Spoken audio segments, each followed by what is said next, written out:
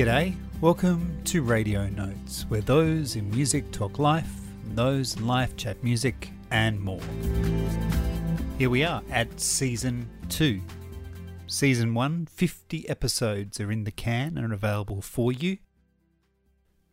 So, what are we going to do? A brand new year, a brand new slate, a chance to do things a little differently? Well, maybe. We started last season with a huge name, Holly Throsby, and this season we start off with 3 huge names.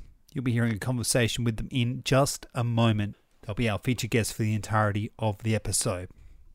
But how are you doing? Have you been enjoying the conversations that we've been having?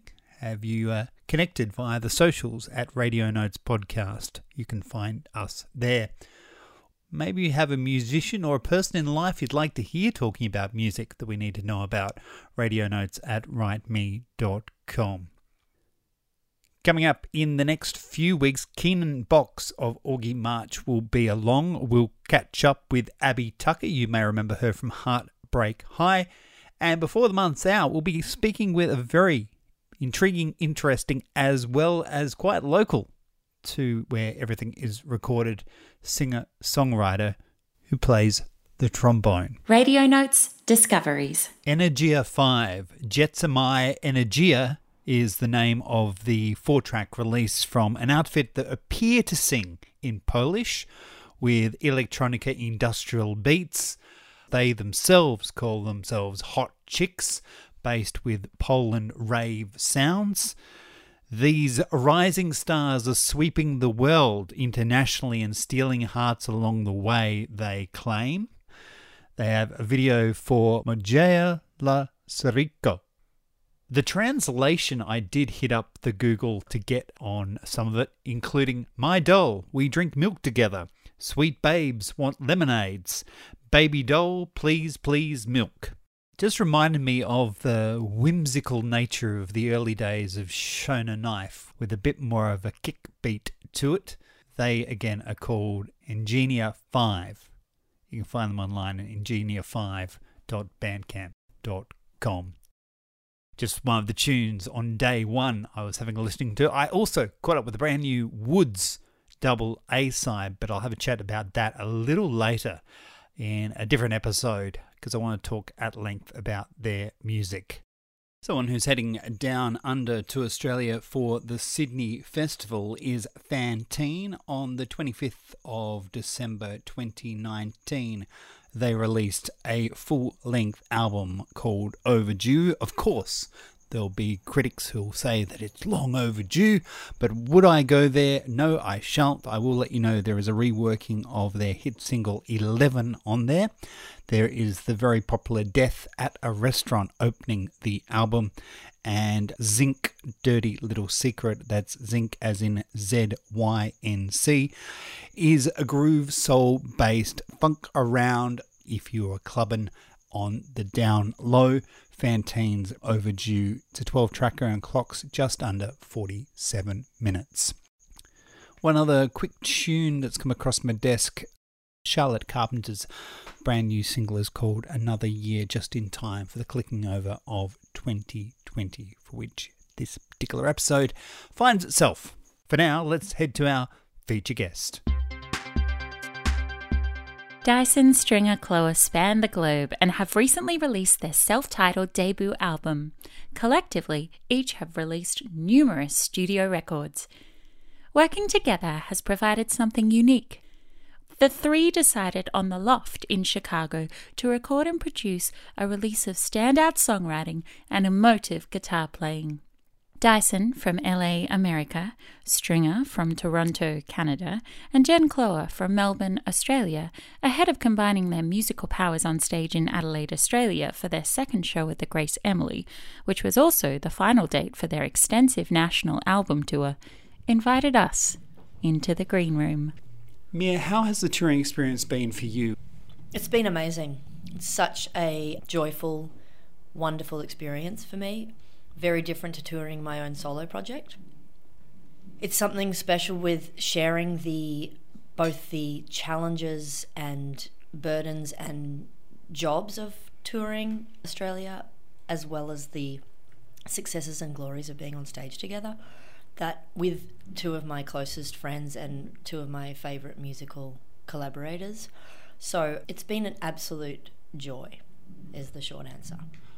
What we've got here is 3 very much solid singer-songwriters in their own right, based upon 3 different places across the globe. How have you found that experience being based in LA as you are? Well, I love that I get 2 incredible worlds, really, and I don't really miss out on either. I live and work in the States for a good chunk of the year and get to experience that. I was always drawn to the States, and it's been sort of a musical mecca for me, growing up listening to American music. But then I get to come back here, and there's nothing like returning to the Australian landscape, the birds, the trees, the friends. And so it's just, I feel very blessed and very, I have a very abundant life right now.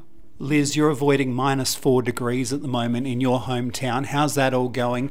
I currently don't have any fixed address in Canada. I moved out of my apartment in Toronto, but I've kind of started a particularly professional life there. So I'll be spending the summer here and then going back when the weather starts to get bad here. Extremely smart move. Yeah. And you were at the beach today. You know, we were discussing that South Australia has its own unique, really distinctly unique coastline, and it's beautiful. And, you know, the light here is different, and I really love South Australia. And we were staying right on the beach, so we just had to open the back door and go walk over the dunes, and we were there. So, yeah, it was lovely. Jen, you're back here in South Australia. In fact, this is where the Falling Clouds all started for you, possibly streets away from where that experience happened. Yeah, well, I was actually trying to work out what venue it was, because it was not, I think, like circa 1990, 91. Was there a venue called the Old Lion? I think it could have been there. It's a bit of a dim memory, but I only remember it because it was not an all-ages gig, so there was a high level of danger sneaking in, first and foremost. Adelaide is notorious for letting underage people into venues, though. In fact, friends of mine who lived like sort of near Warrnambool said they used to drive to Adelaide to have weekends to get into bars because it was so much easier. So, yeah, I snuck in. I would have been about 16, I think. Snuck in, like, probably with fake ID. I probably had a few West Coast coolers, and I ran down the front, not really knowing anything about the Clouds or the Falling Joys. I wasn't a fan as such. The Clouds were on stage. It was loud, like really. The first time I think I'd heard brutally loud guitars and being played by women, no less, and unapologetically so. In my excitement, I started headbanging, but I hit a speaker at the front and knocked myself out momentarily, which is why I remember it so keenly. What a huge double bill, both the Clouds and the Falling Joys, because these were bands that were doing the big day out a few years later. Yeah. So it was right on the, I think, the cusp of that guitar pop, but like heavy fuzz-laden guitar pop. That was obviously happening all around the world with bands like the Pixies and the Breeders, and then Nirvana a little bit later on. And, you know, it's kind of good to remember that Australia had its own bands that weren't necessarily directly influenced by American bands that were just doing it as well. Mia, what was your first experience with the Falling Joys or the Clouds? I think it speaks to perhaps the erasure of some of our female artists in this country, that I didn't know about them until Jen wrote about them. That was my first experience, getting to know them through Jen. And then touring with Jodie Phillis has been an absolute treat. She is a consummate pro, an incredible singer, and a wonderful person. And we just bonded on this tour, and we were so lucky to have her play a Falling Joys song with us at the end of the set, where she came out, sang lead, and we backed her up, sang backup as well. It was just an absolute treat every night. Do you get a sense that there is a bigger book opening up now thanks to the Falling Joys and yourself? There's been so many amazing female artists in every genre of art. In fact, Jodie Phillis is a visual artist too, and has worked very high profile companies and doing art. And she said that it's the same in the visual art world. It's the same in any facet of Australian society, that women have been, as Dyson said, kind of erased from the books. And it's also, you know, there's you see all around the world, you know, kind of field recordings starting to surface, and it's not like none of this stuff existed. There's been rich veins of culture that have existed and have just been buried and haven't been documented. Now, it's much easier for women, for people of colour, for groups that have been, you know, kind of marginalised in the music industry, I can only speak for a long time, kind of to get their art out there just because of the nature of the internet, which has been a massive part of it. It's no longer just controlled by kind of 50 plus white men. The songbook is going to continue to open, and, you know, as Jen, we've spoken a lot this tour, which has been a really great, you know, byproduct of what we've been doing is that we've been having really interesting conversations where we get to talk about this stuff, and Jen has said that she's making it her mission to not allow these artists to go down with the sinking ship of white man history, you know what I mean? And that's been really powerful for me too, and I think, you know, touring with Jodie and all these things kind of coming together where we as women and as musicians who have been active in this industry for over 15 years are all, there's a feeling of connection and togetherness that hasn't happened before now, and it's really powerful. I guess for me, it's just a natural process of coming up through a very kind of tightly knit music community in Melbourne. And on that journey, obviously I've been drawn to women and non-binary artists who can show me that, you know, what's possible. And Mia and Liz are, you know, obviously two artists that I hold in great esteem who have, you know, released +5 studio albums each and all of the other stuff that they do. And I think for me, like, the whole idea of Dyson's doing a Cloher is to just come around again and just remind people of the body of work, of how important it is to receive work from artists who are a bit further down the track. I mean, I've loved watching artists like Aldous Harding and Julia Jacklin and Courtney Barnett and incredible songwriters from this country and New Zealand, Aotearoa, really taking off and having these international careers. It's been heartening. But I think it's important to remember that for them, artists like ourselves and many others, had we not been making the music that we've been making kind of behind the Iron Curtain a bit, you know, because of the tyranny of distance, because of the expense of touring overseas, because of the team that you need to have in place in order to have this flourishing international connected career. I feel like a lot of Australian artists, not just women, have been held back. And I think it's timely that as that curtain kind of opens, that we don't just look at the latest, newest thing. And the main reason I say that is because what people have to say in their 30s, 40s, 50s, 60s, 70s, 80s is very different to what people have to say in their late teens into their 20s. And certainly the records that I was writing in my 20s are vastly different to the records that I'm writing in my 40s. And that it's really important that all of those voices are represented. Culture generally adores the young and youth, and I think particularly women, I mean, maybe this is just true across the board, but I think we come into our own and as we get older, and I think we have so much more wisdom and so much more to say that I certainly didn't have in my 20s. And, you know, I certainly got more attention in my 20s, but I don't think it was as deserved as it is now.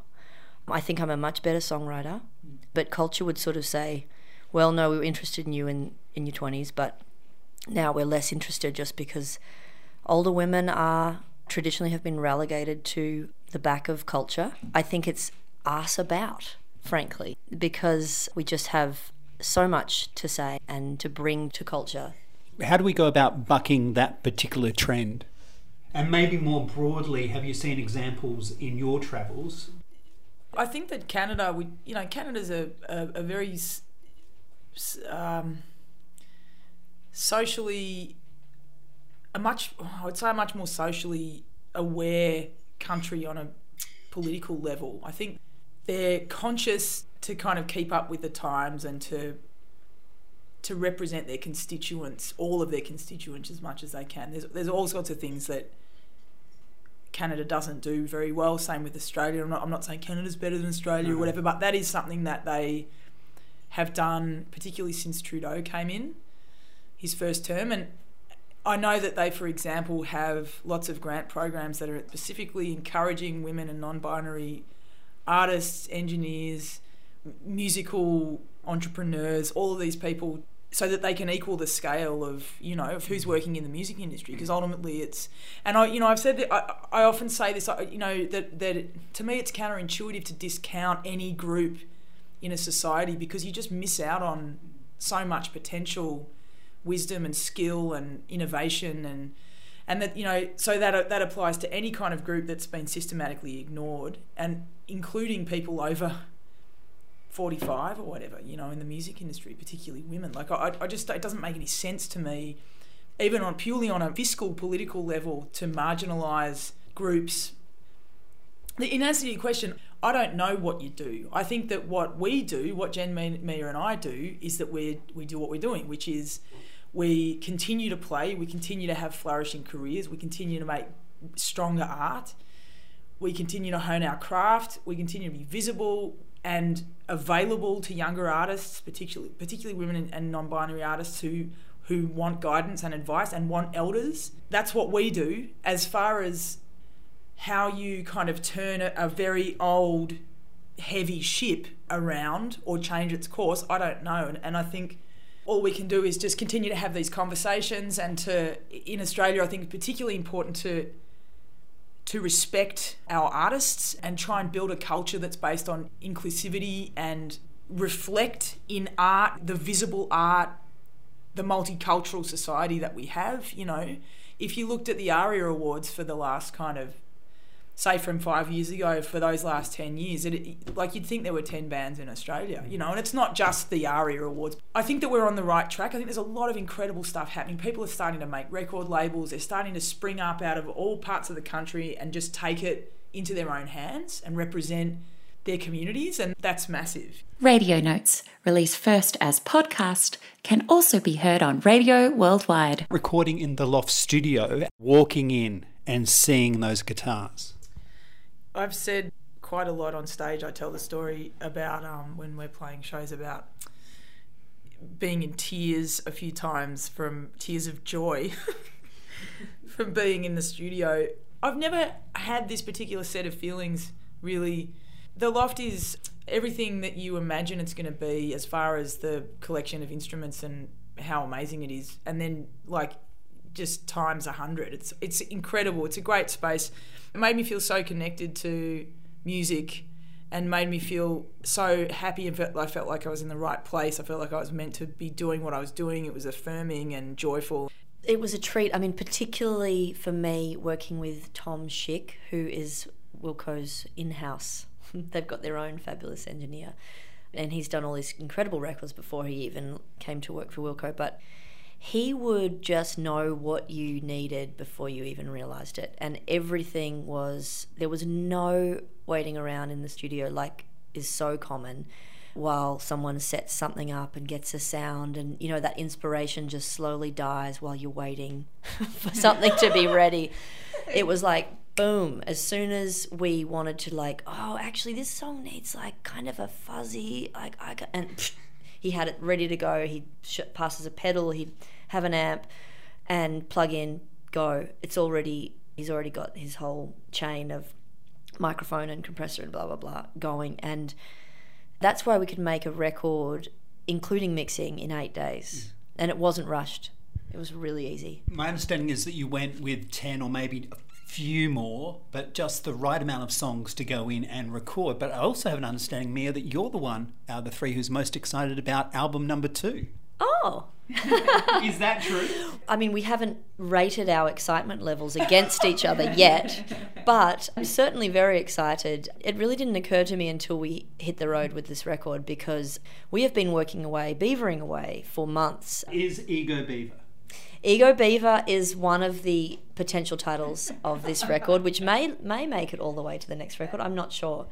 Also, Bury Me in Harmony is another one. But this tour is finally the moment where we've just, all of that work's come together, and it's finally like, wow, this is amazing. This is something really special that I think goes well beyond what we did in 2013 with our little EP that was really just 3 individual songs that we put together on a record versus creating from scratch many of the songs on this record, and certainly arranging and producing and recording them as a band and not as individuals. You know, the response to this album and to the show has just suddenly opened up, like, well, maybe this has legs beyond this one round. You know, we just hadn't thought it beyond this round until now. And then when we all sort of said, well, maybe, suddenly we're in the car and like, hell, like this could be, yes, album number 2. And whilst a trio, Glenn, who was in the studio as well, doing some of the percussion.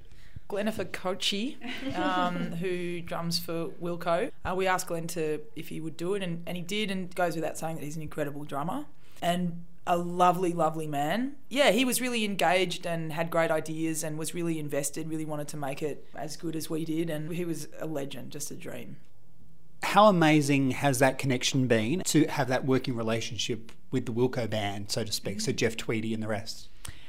Well, I mean, it's been an interesting journey because I guess that relationship really started with Tom Schick when I heard the Tweedy album, which Jeff made with his son Spencer.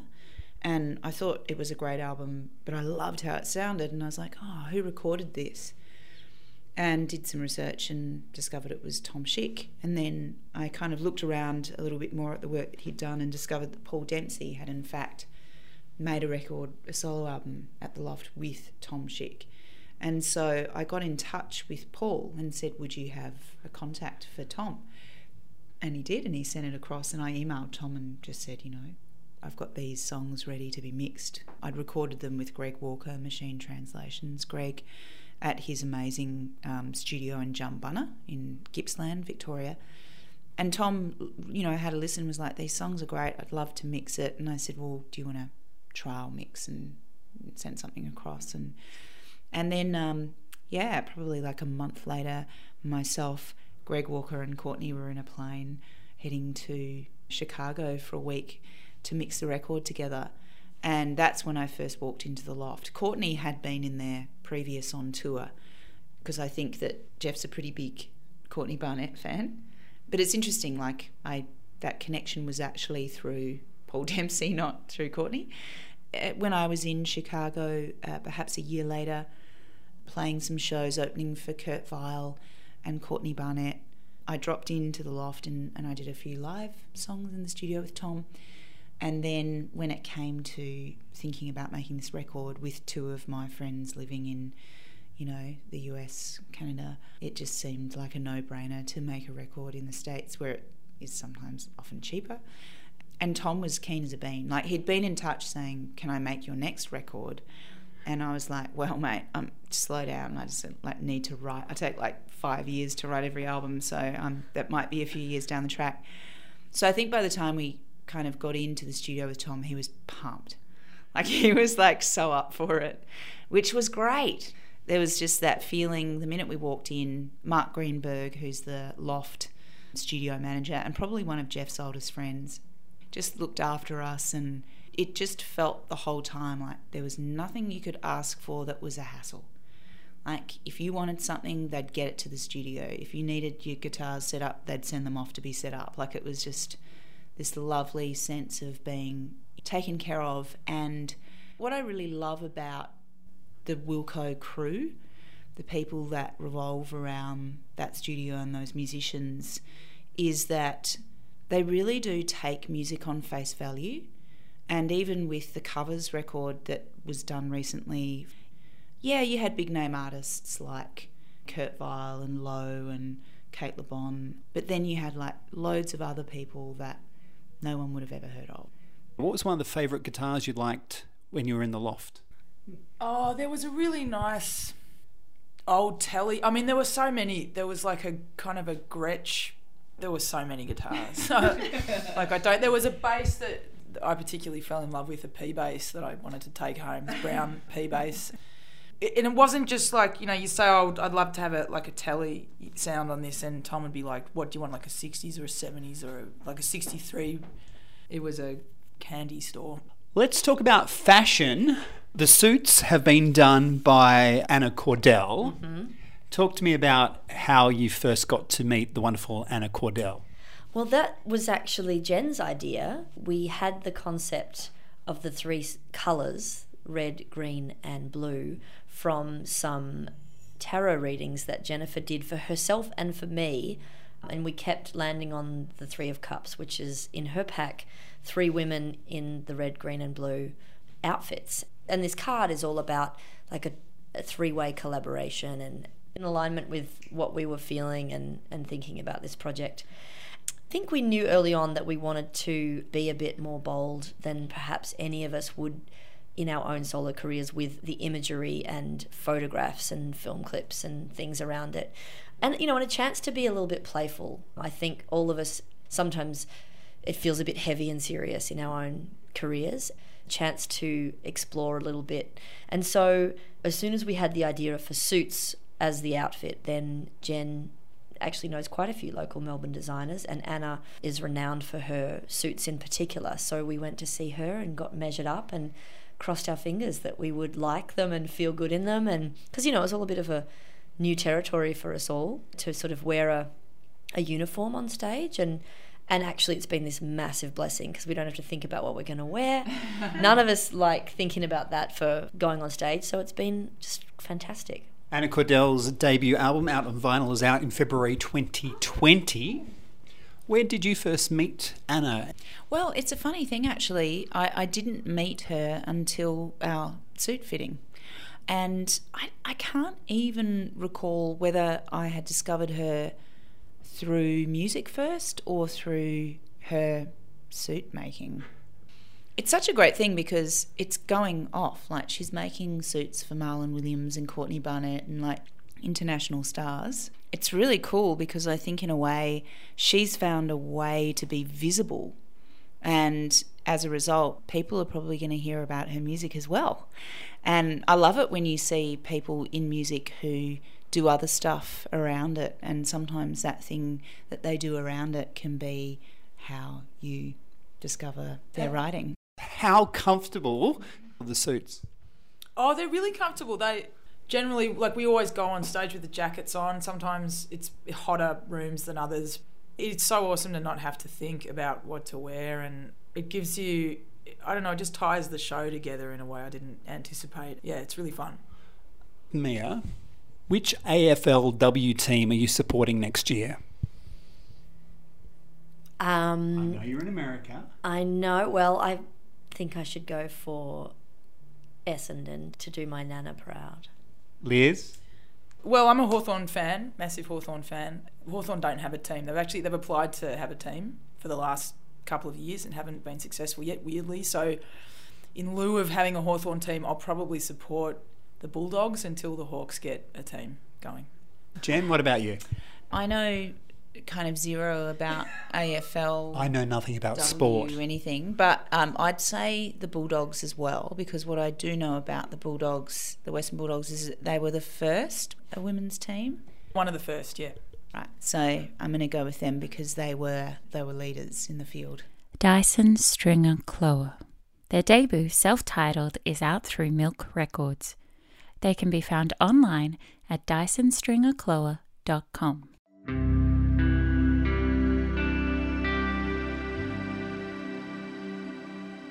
Next time, Abby Tucker runs us through themes of their soon-to-be-released LP, Who Do You Really Know? Tucker is known on the screen for McLeod's Daughters and Heartbreak High, as well as numerous movie credits. But at the same time, since the mid-90s, they've been releasing and collaborating in the music world too. Thanks to all 3 members of Dyson Stringer Cloher for joining us, and if you're wondering why the talk about the AFLW, check out the music clip for their cut Believer off their self-titled record that features Lulu Beatty and players from the Northcott Junior team.